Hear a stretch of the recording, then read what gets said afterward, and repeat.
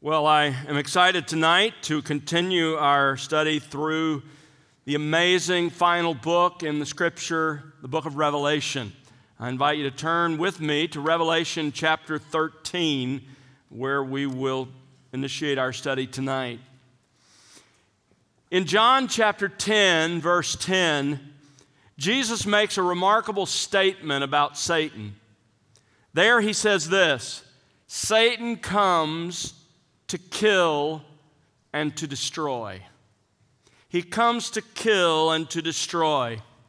You see, Satan is the ultimate face of evil. But sadly, evil often has a human face, a very human face. In our world today, some are uniquely evil. We see the reports and see the faces of mass murderers and child abusers. Those who, like the devil, love to kill and destroy. If we look at the broader world, the face of evil looks like terrorists who take innocent lives with impunity. It looks like government leaders who abuse and murder thousands or millions. Men even like Vladimir Putin who start wars that kill thousands of innocents and their own soldiers. Or repressive, brutal regimes like Iran, Syria, North Vietnam, North Korea, or China. But frankly, as evil as many of today's political rulers are, they pale in comparison to the evilest rulers in human history. I was shocked this week, as I did a little research, to get my arms around the vastness of the evil of men who have been leaders in the past. Genghis Khan was proud of having killed somewhere between 40 and 60 million people during the brutal Mongol rule and wars. China's leader in the second half of the 20th century, Chairman Mao, was responsible, they estimate, for the death of 50 to 80 million of his own people. Joseph Stalin was responsible for the death of more than 50 million Russian lives. Adolf Hitler initiated World War II, which brought 40 to 50 million deaths, including 6 million Jews that he murdered in the Holocaust. Those are unthinkable numbers. Think about this, and Sheila and I were talking about it this week, to just get your arms around the magnitude. All of those men I mentioned, close to 50 million people each, they were responsible for their deaths. Imagine killing 10 times the number of people who live in the Dallas-Fort Worth Metroplex. That's what these men did. But even those men are not as bad as a ruler still to come. One day, a world ruler will arise who will truly be the face of evil. He will be the embodiment of evil in a way that even the worst of the past has not. He will be completely controlled by Satan. He will dominate world politics and will become the object of worship for the whole world. He will be so entirely evil that Paul refers to him as the man of sin or the man of lawlessness. I told Sheila on Friday to pray for me because I was spending the day with the man of sin, studying, of course, was the idea. He's also called there in that same passage in 2 Thessalonians the son of destruction. The son of destruction. Tonight we come to the chapter in Revelation where we meet this man and we learn of his evil empire. Let me remind you of where we are. We're looking at chapters 6 through 18, which encompass the 7-year tribulation period that is to come. Chapter 6, you have the first 6 seals. Then in chapter 7, there's an interlude as we look at the tribulation saints, those who are saved as a result of the ministry that happens in that time. Then in chapters 8 and 9, the 7th seal, and the 7th seal contains the trumpets, and there you have the first 6 trumpet judgments poured out in chapters 8 through 9. Then again, there's an interlude in chapter 10 through the middle of chapter 11, where we are told about a little book and the two witnesses who will stand on God's behalf. In chapter 11, verses 15 to 19, you have the seventh trumpet. And then suddenly there's a third interlude in chapters 12 to 14, which is where we find ourselves. That'll be followed in chapters 15 and 16 by the 7 bowl judgments, and then the destruction of Babylon recorded in 17 and 18, before you have the return of Jesus Christ in chapter 19. Now, when you look at that outline, in chapter 11, verse 15, the seventh angel sounds his trumpet. But the devastating effects of the trumpet and the bowl judgments that come out of it are not recorded until chapters 15 to 18. So chapters 12 through 14 are a third interlude in this book. These chapters describe events that occur throughout the entire 7-year tribulation. In other words, the events of chapters 12 to 14 overlay the events of chapters 6 through 11. They're contemporaneous, happening during the same period of time. So let me give you then an outline, an overview of those chapters in the interlude of Revelation 12 to 14. In chapter 12, we've already studied Satan's long war against God, his Messiah, and his people. In chapter 12, verses 1 to 17, we saw that he has constantly warred against God and will continue that war until he's ultimately defeated. Then, in chapter 13, we're introduced to Satan's generals during one aspect of that war, specifically his tribulation campaign. In the first 10 verses of chapter 13, we meet the first of those generals. It's the beast from the sea. It's the false Christ. It's the Antichrist. And then in chapter 13, verses 11 through 18, we meet the second of his generals during the tribulation, and that is the beast from the earth. It's the false prophet who promotes the Antichrist and the worship of Antichrist. Then in chapter 14, we will discover Satan's defeat at the hand of Jesus Christ. That's this interlude of these 3 chapters, chapters 12, 13, and 14. So tonight, we come to the second part of that interlude, where at the beginning of chapter 13, we meet the first of Satan's generals during his tribulation campaign, the Antichrist. Let's read it together. Revelation chapter 13, verse 1. And the dragon stood on the sand of the seashore. Then I saw a beast coming up out of the sea, having 10 horns and 7 heads, and on his horns were 10 diadems, and on his heads were blasphemous names. And the beast which I saw was like a leopard, and his feet were like those of a bear, and his mouth like the mouth of a lion. And the dragon gave him his power and his throne and great authority. I saw one of his heads as if it had been slain, and his fatal wound was healed, and the whole earth was amazed and followed after the beast. They worshiped the dragon because he gave his authority to the beast. And they worshiped the beast, saying, "Who is like the beast, and who is able to wage war with him?" There was given to him a mouth speaking arrogant words and blasphemies, and authority to act for 42 months was given to him. And he opened his mouth in blasphemies against God, to blaspheme his name and his tabernacle, that is, those who dwell in heaven. It was also given to him to make war with the saints and to overcome them.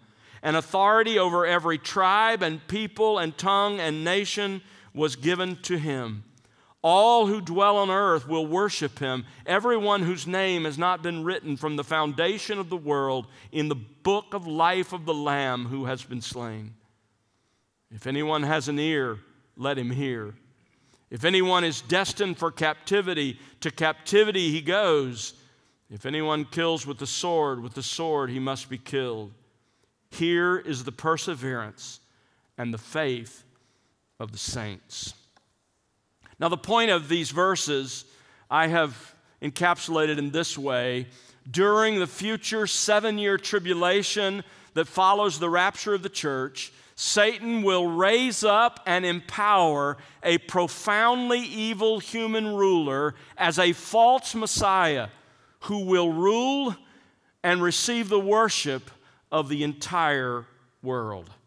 That's the point of these 10 verses. Now, the believers in the first century to whom John wrote this book, the 7 churches there in Asia Minor, they already knew a lot about this person. The prophet Daniel, as we discovered as we worked our way through Daniel's prophecy, has a lot to say about this person. If you weren't here when we studied Daniel, go back and listen to those messages and walk through these passages, because there's so much in Daniel that I won't be able to bring in its entirety. In Daniel chapter 7, verse 8 and 21, this person is pictured as the little horn who speaks arrogant words and wages war against the saints. In Daniel chapter 8, verses 23 to 25, he's the king who will arise. In Daniel 9, verses 26 and 27, he's the wicked prince who will arise from the remnants of the old Roman Empire and establish an empire of his own. In Daniel chapter 11, verses 36 to 45, he is the willful king who exalts himself against God, who puts all of his confidence in his military power, and who rejects all gods except himself. Jesus described this person as well. In fact, Jesus noted his most notorious act, called the abomination of desolation, in the Olivet Discourse in Matthew 24, verses 15 and 16. Paul describes the career of this man in his second letter to the Thessalonians in chapter 2, verses 3 through 10. And here, John adds his own thorough description of this man. This is, folks, the most famous, sinful, evil person in history. It is the Antichrist, the powerful political ruler during the coming Great Tribulation. In 1 John 2:19, he is called the Antichrist. By the way, it's only in John's letters that he's called that, the Antichrist. We'll come back to that name in a little bit. In 2 Thessalonians 2:3, Paul calls him the man of lawlessness, or the man of sin, the man who is characterized by lawlessness and by sin. Revelation 13 and 17, he's called the beast, and we'll examine the significance of that in a moment. From here in chapter 13 through chapter 20, this person plays a crucial role. And so it's important that we get to know who he is. And in Revelation 13, John gives us here 2 primary descriptions of this future world ruler. First of all, in verses 1 to 4, we will learn about his person. And then in verses 5 through 10, we will learn about his career. So his person and his career. Tonight, we begin by considering the person of Antichrist in verses 1 through 4. I love the way John MacArthur, in his commentary on this passage, sort of introduces it. He writes this: "In the chaotic times of confusion, uncertainty, and unrest that will prevail during the tribulation, the world will long for a leader. People will be desperately hoping for someone powerful and influential to unite the divided and contentious nations of the world, someone to bring hope in the midst of helplessness, someone to provide a sense of security in an unsettled time of apprehension and fear. People will be desperately seeking a strong, charismatic, authoritative leader to pull the world back from the brink of disaster. Those longings will be fulfilled," end quote. They're fulfilled in this person. Now, in these verses, we're going to discover 5 facts about this future person who will, in fact, be the very face of evil itself. First of all, we learn about his meteoric rise. Verse 1. "And the dragon stood on the sand of the seashore. Then I saw a beast coming up out of the sea." The first sentence of verse 1 connects to and may even belong with chapter 12. Some older versions, and maybe your version, puts those first words, the dragon stood on the sand of the seashore, as the end of chapter 12. But it really is a hinge. It belongs in both places because that phrase, that sentence, pictures Satan standing on the sand of the seashore, sort of a picture of him standing looking over the nations of the world as if they belong to him, waiting anxiously for the appearance of this person whom he will inspire and empower. Then suddenly, notice John saw a beast coming up out of the sea. He's a beast. This obviously goes back to the picture of the world empires in Daniel 7, where the empires of the world are described as beasts. You know, when Nebuchadnezzar had his dream and in his vision, he saw the empires of the world as precious metals and this wonderful man. That's the human view of the empires of the world. God's view comes in Daniel 7, when God sees them as ravaging, destructive beasts. That's the picture here. This person is a vicious, wild beast, one that savagely, brutally, ferociously destroys. As Daniel does, John uses the image of a beast to refer both to the person who oversees the kingdom and to the kingdom over which he rules. And it really includes both ideas. This beast is clearly a person. The rest of this passage uses personal pronouns. Daniel and Paul both describe him as a person. At the same time, the beast also represents the kingdom he rules, which will become clear as this passage unfolds. The focus is the man, but it includes the kingdom that he rules.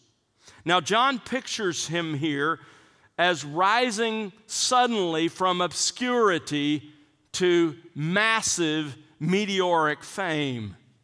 He's described as suddenly arising, as coming up out of the sea. Again, the picture goes back to Daniel 7, where there in verse 3 we read, "And 4 great beasts," in that case 4 different empires, were coming up from the sea. And here, Antichrist is described in the same way. Now, some argue, based on a couple of different texts in Scripture, that we should interpret "out of the sea" as meaning coming from the Gentile nations. Now, let me just say, and if you're familiar with prophecy at all, you know that there has been a long-raging battle over whether the Antichrist will be a Jew or a Gentile.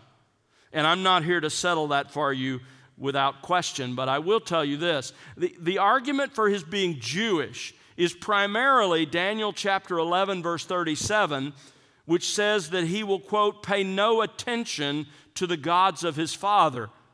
Some say that's singular, to the God of his father, meaning the God of Israel, so this person is Jewish.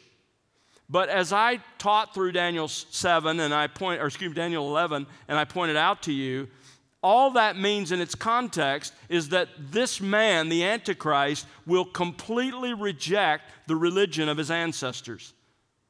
So the question is, what is the religion of his ancestors? Well, since he will come from a reconstituted version of the Roman Empire, according to Daniel 7, the religion of his ancestors will either be the pagan religions of ancient Rome or more likely some form of Christianity. Apostate Christianity. But regardless, Daniel is clear that he will arise from the former Roman Empire. Go back and listen to Daniel 7, and you'll see that clearly brought out. In addition to that, Daniel presents Antiochus Epiphanes. You remember that terrible Syrian ruler in the period between the Testaments, the 400 silent years? Daniel presents that man as a type of Antichrist. And so it seems likely to me that Antichrist will be Gentile. I don't see any biblical warrant for his being Jewish. But regardless, that's not what the C stands for in verse 1, because John clearly teaches this person will rise from the abyss. Look at chapter 11, verse 7. When they have finished their testimony, the beast that comes out of the abyss will make war with them and overcome them and kill them. Look at chapter 17, verse 8. There, the beast that you saw was and is not and is about to come out of the abyss and go to destruction. So the Antichrist comes out of the abyss, out of the demonic holding place. Now, don't misunderstand.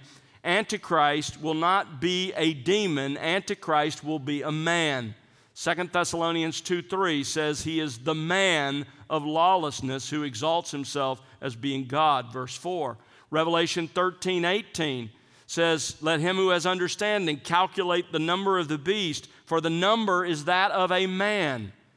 So Antichrist will be a man, but at some point in his life, he will be indwelt by a powerful, cunning demon who arises from the abyss. This demon-possessed man will be an incredible intellectual genius. He will be a gifted speaker and orator. He will possess great charm and charisma. He will be a powerful world leader. And added to all of those natural powers that he will possess will be the power of Satan himself. And the result of that, when you put the natural gifting of this leader together with the empowering of this powerful demon, you have someone who possesses really almost superhuman power, who is incredibly intelligent, and who is consummately wicked. But he will rise. Suddenly, I think, and we studied this when we started, or when we were walking through our study of the early chapters, back in chapter 6, I think he will rise to meteoric fame in the aftermath of the rapture. And suddenly he will be exposed as the one who can solve earth's problems. That's his meteoric rise. There's a second fact here about his person, and that is his political power. Verse 1 goes on to say, having 10 horns and 7 heads.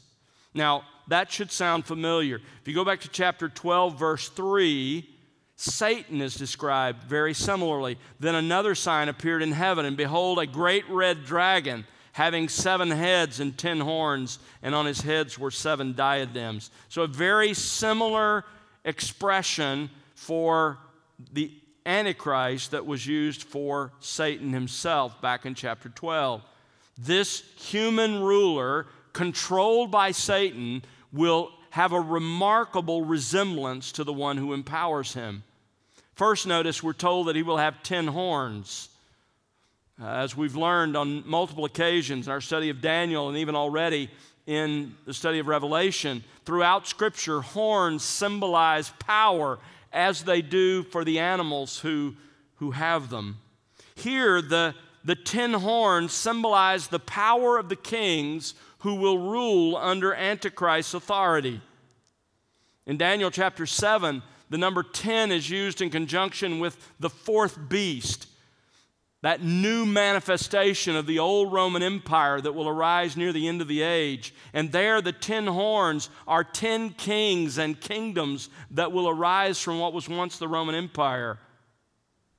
Daniel 7 says, out of those 10 kings and kingdoms, another horn suddenly appears.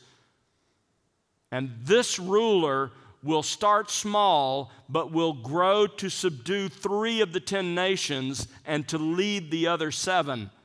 But Daniel 7:23 says he'll not only rule those 10 nations, but he'll rule the entire world.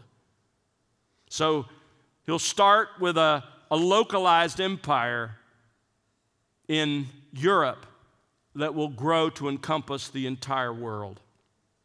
Now, the 7 heads here represent successive world empires, as we'll discover in chapter 17. I'll wait till we get there to explain that. But essentially, the 7 heads represent the 7 world empires: Egypt, Syria, Babylon, Medo-Persia, Greece, Rome, and Antichrist's future kingdom.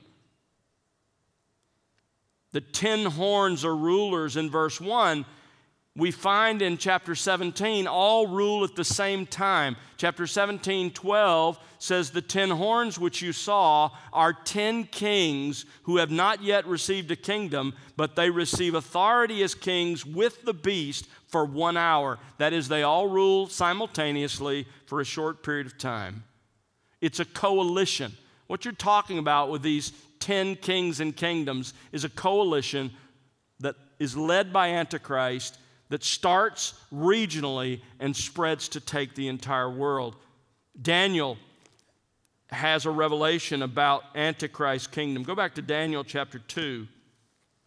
Daniel chapter 2, and you remember after the vision of the image, you remember with the successive empires of the world, Babylon, Medo-Persia, Greece, and then Rome. In verse 41, we find another kingdom that comes out of that fourth kingdom, that comes out of Rome.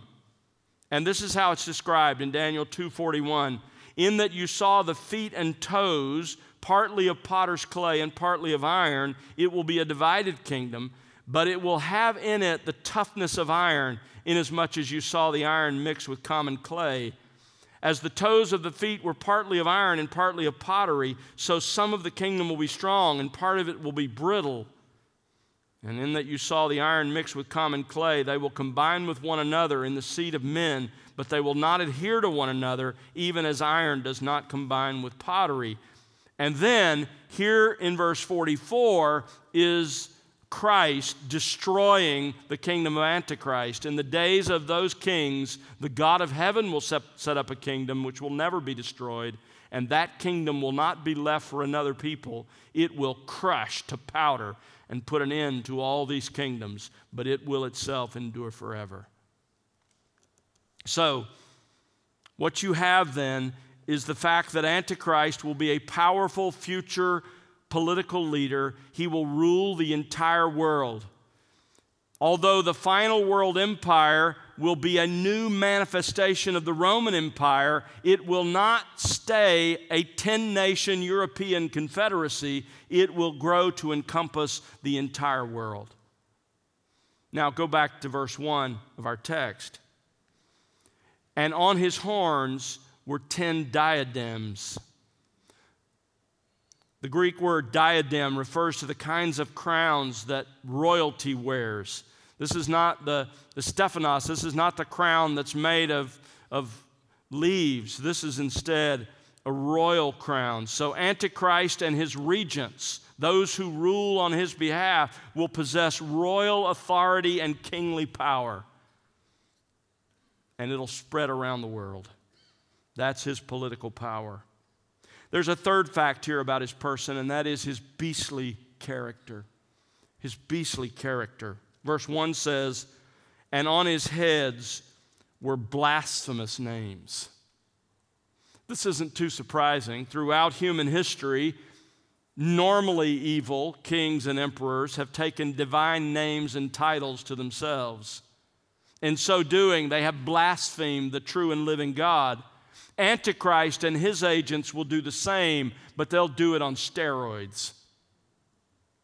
2 Thessalonians chapter 2, verse 4. In fact, turn there with me. 2 Thessalonians chapter 2, and kind of keep a mark here because I'll come back here a couple of times. This is Paul's lengthy description of this man and his career. But notice in 2 Thessalonians chapter 2, what's going on here is people in the Thessalonian church had been taught by Paul that the day of the Lord wouldn't come before the rapture. But others had come along now and tried to convince them, no, they were in the day of the Lord, that they had misunderstood Paul. And so Paul is setting the record straight, and he says in verse 3, "Let no one in any way deceive you, for it will not come." The day of the Lord will not come unless the apostasy comes first and the man of lawlessness is revealed, the son of destruction. He says there's going to be a person who's going to come on the scenes before the massive destruction of the day of the Lord is unveiled.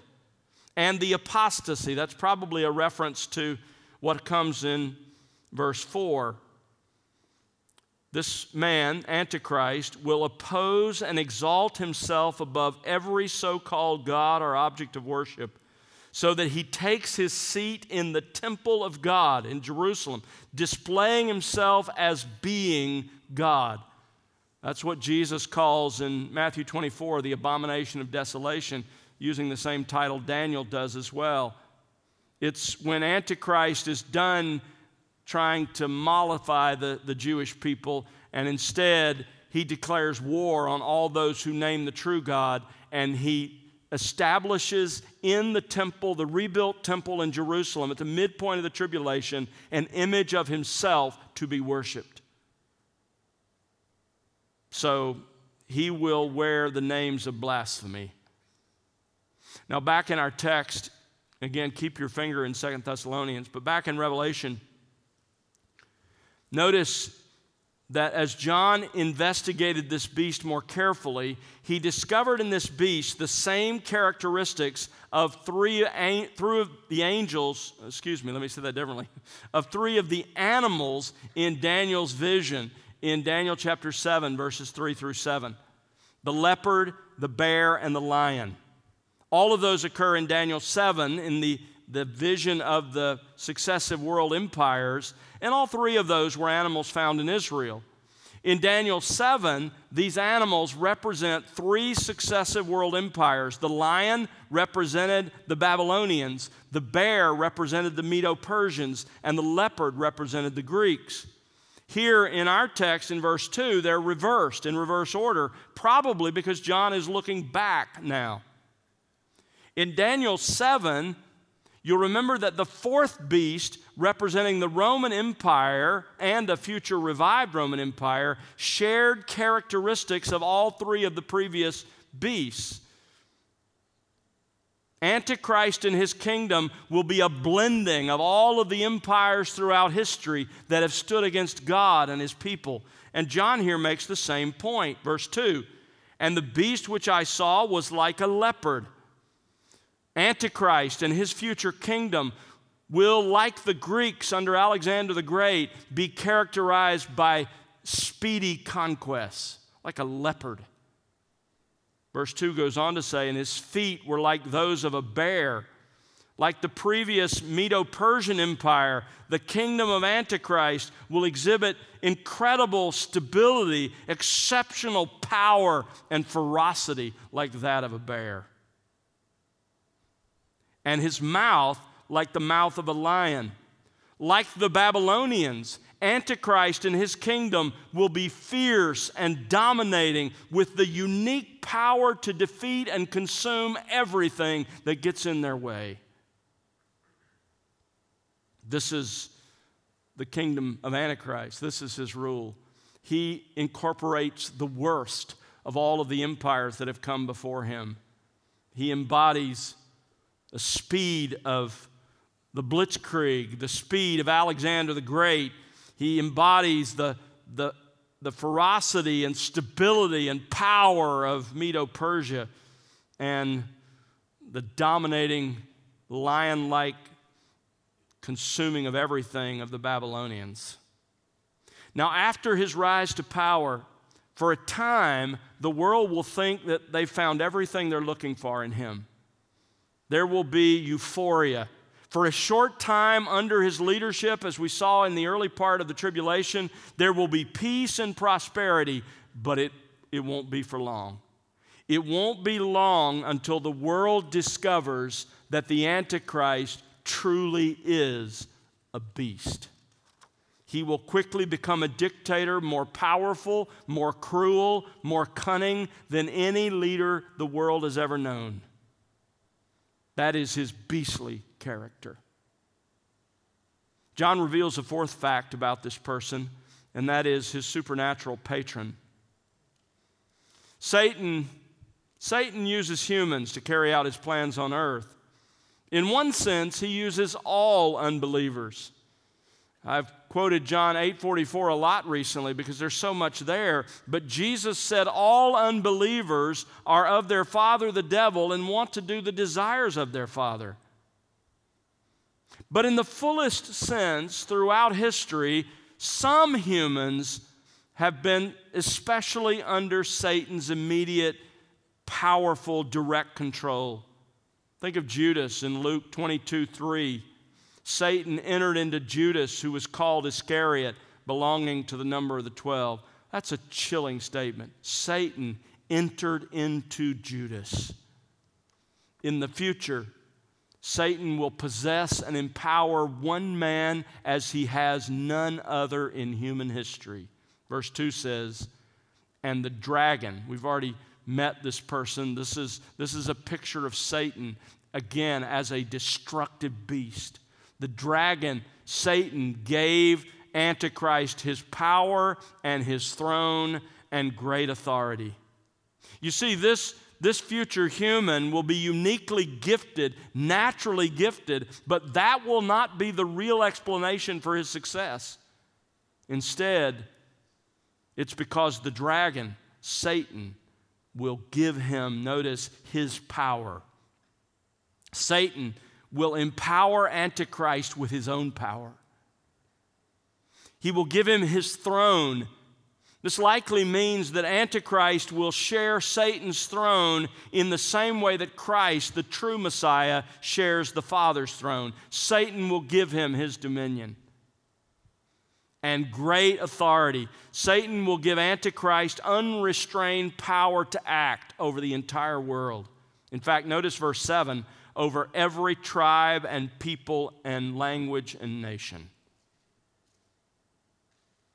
Now, when you add to what Satan gives him the fact that God, during the same period of time, according to 2 Thessalonians 2:7, will remove his supernatural restraints, probably a reference to the Holy Spirit, then you begin to understand the worldwide power and domination of Antichrist. The Holy Spirit pulls back his restraint against evil, and God allows the power of Satan through this evil, wretched human being, demon-possessed, the face of evil, to rule the world. It can all be traced back to his supernatural patron. A fifth fact about this person, and this is really shocking, is his counterfeit death and resurrection in verses 3 and 4. When you think about the word Antichrist, the word that's used in 1 John of this person, the prefix anti, in the word Antichrist can mean either against Christ, or it can mean instead of Christ, as a substitute for Christ. In the case of this person, it is both.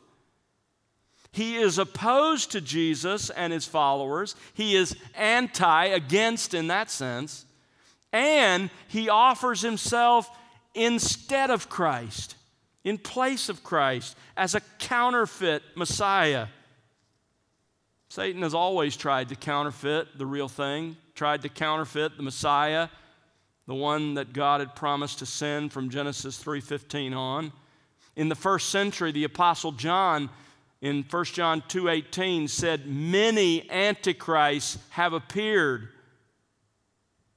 precursors to this final one. Jesus predicted that at the end of human history, there would be a proliferation of false Christs, false messiahs. Mark 13, verse 6, and then 21 to 22 reads this way, many will come in my name, saying, I am he, and will mislead many. If anyone says to you, behold, here is the Messiah, or behold, he is there, do not believe him. For false messiahs and false prophets will arise and will show signs and wonders in order to lead astray, if possible, the elect. Jesus said there's going to be many. There's going to be many of them. But all of those satanic counterfeits will culminate in the archetype, the final Antichrist. He will be more powerful, cruel, and evil than all the rest. And he will also be the cleverer counterfeit. To imitate the real Messiah and to strengthen his grip on the world, this false Messiah will experience an apparent death and resurrection. Verse 3 says it this way, I saw one of his heads as if it had been slain, and his fatal wound was healed. Now, some have argued that the expressions there in verse 3 don't describe the death and resurrection of a person, but only describe the destruction of a kingdom or an empire and its restoration. That doesn't fit the context, because other passages clearly say that the beast himself will be killed. Chapter 13, verse 12, verse 14, chapter 17, verse 8, and verse 11. In addition, look at verse 3. The personal pronoun his implies a person. In addition, it's highly unlikely that the revival of the Roman Empire would cause the shock and astonishment described in these verses.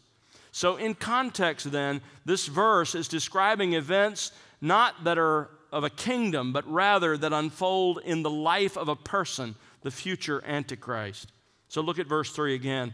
I saw one of his heads. Now, that can be confusing, but look down at verse 14, because in verse 14 we learn it is Antichrist himself that we're talking about. As if it had been slain. Literally, the Greek text says, as though slaughtered or butchered to death. You remember the word we saw this morning in 1 John, that Cain butchered his brother? That's the word that's used here. As though slaughtered or butchered. The wording here could mean that his violent death will actually be real, that he will truly die and God will allow a resurrection. Verse 14 speaks of the signs it was given him to perform. But this could also be, as Satan is so prone to do, a lie. It could be a satanic sleight of hand. But regardless, it will be an intentional counterfeit of Jesus Christ's death and resurrection. It's satanic deception. Go back to 2 Thessalonians and verse 9 of chapter 2. 2 Thessalonians 2:9. That is, the one whose coming is in accord with the activity of Satan, with all power and signs. So he has power. He's able to perform signs, but notice this, and false wonders. So it's very possible that we're not looking at a real death and resurrection at all. We're looking at a false wonder. Regardless, don't miss the counterfeit. Go back to Revelation again and look at verse 3. The wording of verse 3 is identical. What's described here about what happens to the Antichrist is identical to that of the real Messiah in chapter 5, verse 12, where we read, worthy is the Lamb that was slain. Same word, that was slaughtered, that was butchered. So Satan is intentionally copying. He's intentionally counterfeiting the real Messiah in order to lead the world astray to embrace his impostor. Satan will empower Antichrist and the false prophet to make it appear to the world that Antichrist has died. But look at verse 3. And his fatal wound was healed. Go down to verse 14 and look how it's described there. The beast had the wound of the sword, some kind of deadly weapon, and has come to life. Some have suggested that it's not death itself that happens here. In other words, it's not like someone assassinates this person or defeats him in battle, butchers him, slaughters him, but rather Antichrist will claim to be the reincarnation of Jesus of Nazareth. That doesn't seem to be to me what's implied here, but regardless of how it unfolds, the point is this: the entire planet will become convinced under satanic deception that this charismatic world ruler has died and been raised from the dead. Notice his followers' response. Verse 3. First of all, they follow Antichrist. Verse 3 says, and the whole earth was amazed and followed after the beast. They are amazed. It means to be extraordinarily impressed, to wonder, to marvel, to be astonished. And then you'll notice the words "and followed" are added by our translators. Literally it says, the whole earth was amazed, and then after the beast. That is a very interesting expression, because this preposition that's translated "after" here is used most commonly in Jesus' sermons when he says this: if anyone would come after me. Meaning, if anyone wants to follow me as my disciple. And that's the idea here. People will become so captivated, so enamored with this false Messiah who appears to have died and been raised from the dead, that they will follow him as his disciples, as if he were the Messiah. That's the point of Antichrist. He's presenting himself as the Messiah, and many will believe and follow. But it goes way beyond that. They also worship Satan. Notice verse 4.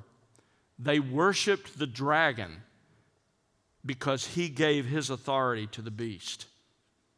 Unbelievers under satanic deception will end up worshiping the dragon or Satan himself. Now, it's unclear here if they will do that knowingly or if they'll worship the devil unwittingly by worshiping his minion, Antichrist. I think it's likely that some will intentionally worship Satan. They'll understand the connection and will purposefully, intentionally worship Satan.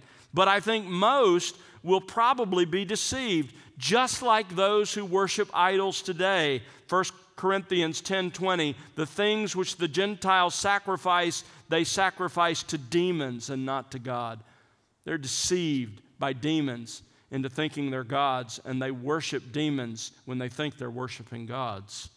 So deceived unbelievers will believe they are worshiping a divinely empowered world leader, Messiah, but in reality, they'll be worshiping Satan, and they will worship Antichrist. Verse 4 says, and they worshiped the beast. Now this is at his prompting. Remember 2 Thessalonians 2:4, he opposes and exalts himself above every so-called God or object of worship, so that he takes his seat in the temple of God, displaying himself as being God. So he initiates this worship. In Revelation 13, and we'll look at it in just a moment later in this chapter, we discover that they will focus their worship on an image of him that will be erected in the temple. This is what Daniel in Daniel 9:27 and what our Lord in Matthew 24:15 called the abomination of desolation, when Antichrist erects an image of himself in the rebuilt temple in Jerusalem and sets himself up as the object of divine worship. How can that happen? Well, remember again, 2 Thessalonians 2:9, the one whose coming is in accord with the activity of Satan, with all power and signs and false wonders. But how exactly does it happen? Go down to Revelation 13 and look at verse 12. This is the false prophet. This is the partner of the Antichrist. He exercises all the authority of the first beast in his presence. He makes the earth and those who dwell in it to worship the first beast, Antichrist, whose fatal wound was healed. He performs great signs so that he even makes fire come out of heaven to the earth in the presence of men. Apparently makes it lightning fall where he desires. And he deceives those who dwell on the earth because of the signs which it was given him to perform in the presence of the beast, telling those who dwell on the earth to make an image to the beast who had the wound of the sword and has come to life. And it was given to him to give breath to the image of the beast, so that the image of the beast would even speak and cause as many as do not worship the image of the beast to be killed. This is how it happens. It happens because some gullibly believe the deception and lies of Satan and Antichrist. It happens because they are compelled by Antichrist himself, and it happens by force and coercion and trickery by the false prophet. Now go back to verse 4 and notice the expression of the worship of the world of Antichrist. Notice their praise of the beast in verse 4, saying, "Who is like the beast?" Tragically, they use the same language for this satanically empowered human that Scripture uses for God. Who is like God? They say, who is like the beast? Who is like the Antichrist? Paul says they treat him as if he were God. Their questions are rhetorical, and both questions call for the answer, no one. In their deceived minds, no one has the power or right to challenge the Antichrist. He is unrivaled. He is supreme. He's the world's greatest political authority, and he holds the world's greatest military power. And he is the only object worthy of worship in the universe. Who is like him? You say, who are these people? Who are these people caught up in this worldwide satanic deception? Go back again to 2 Thessalonians. 2 Thessalonians chapter 2, and look at verse 10. And with all the deception of wickedness for those who perish. Why? Because they did not receive the love of the truth so as to be saved. Who will be deceived by all of this? It'll be those who have been exposed to the gospel. We've talked about the gospel is going to be everywhere during the tribulation. We'll see it again as the rest of this letter unfolds. They will have ignored the message of the gospel, and because of that, they will cling to the lie. There you have the person of the Antichrist. Next time, Lord willing, we'll consider the career of the Antichrist, but let me finish our time together with several implications. Just some things for you to consider as a result of our study. First of all, Satan still empowers the unbelieving rulers of our world. God has permitted Satan to rule over the world system that stands opposed to God, of course, always under God's control.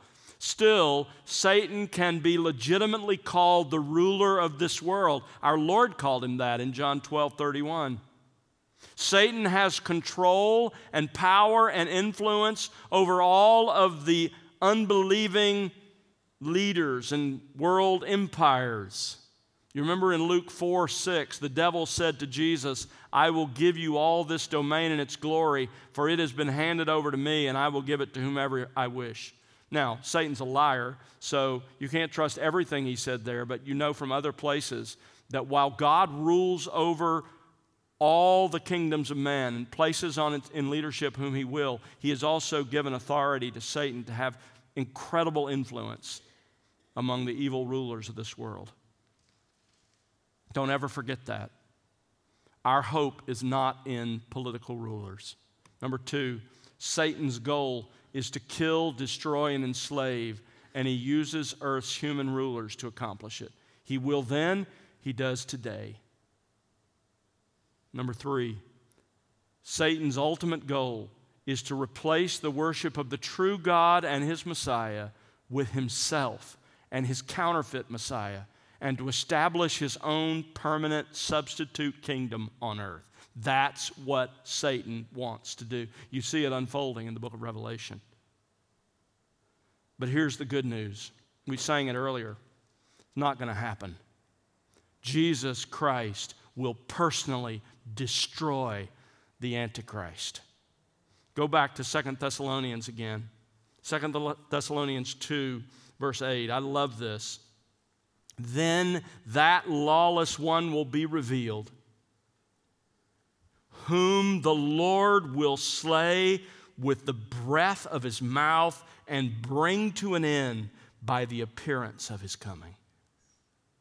By the breath of his mouth. In other words, Jesus won't lift a finger against Antichrist and his worldwide empire and his military might. He will simply speak, and he'll be destroyed.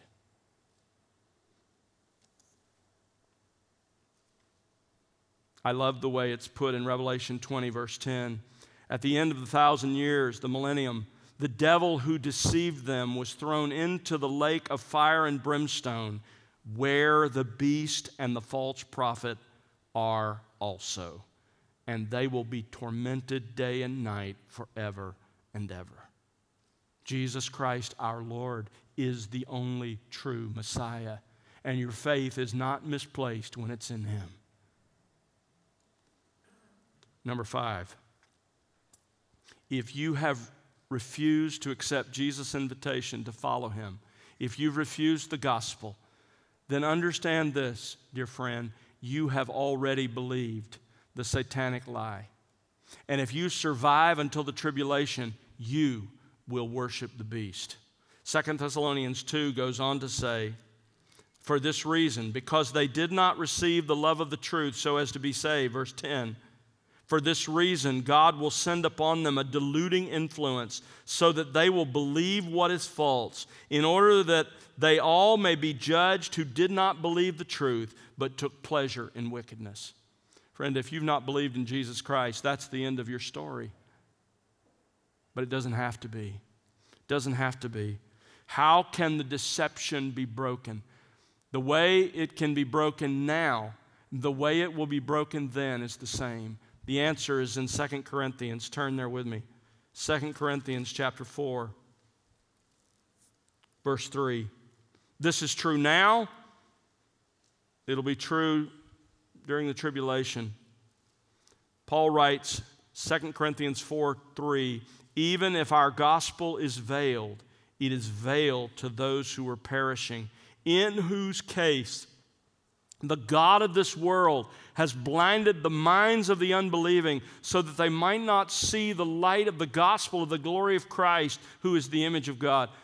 For we do not preach ourselves, but Messiah, Jesus as Lord, and ourselves as your bondservants for Jesus' sake. Listen, if you're here tonight and you've not believed in Jesus Christ, you have been deceived by Satan. Somehow he has given you the lie that there is something better outside of God your Creator, outside of his provision of a Messiah, outside of his Savior, Jesus Christ. And you've believed the lie. How in the world can that deception be broken? He answers it here. Verse 6. Here's the only way it's ever broken. God has to intervene miraculously. For God, who said, light shall shine out of darkness, is the one who has shown in our hearts to give the light of the knowledge of the glory of God in the face of Jesus Christ. That's my prayer for you tonight, that the very same God who in creating the world said, let there be light, and there was light, would say that in your darkened soul, that he would say, let there be light. You see the light of the glory of God in the face of Jesus Christ, in the gospel, in the fact that God sent his only Son into the world to live a perfect life and then to die the death of a substitute, dying in the place, satisfying the justice of God against every sin of every person who would ever believe. And then God raised him from the dead, and everyone who believes in him has eternal life. May God let that light shine in your heart tonight. If you'll simply turn in repentance and faith, God will receive you. Let's pray together. Father, thank you for the gospel. And thank you for telling us the future, for letting us get a glimpse of what is going to transpire so that we don't have to live in anxiety, we don't have to live in fear. But we know that we have the real Messiah, your Son, sent from heaven, who lived and died for us, and whom you raised from the dead, and who's coming again, and who with the breath of his mouth will destroy Satan's counterfeit and establish his kingdom. Lord, help us to live like those who worship the true Messiah, who worship the true God, and who have the only message of light that opens blinded eyes. We pray in Jesus' name, amen.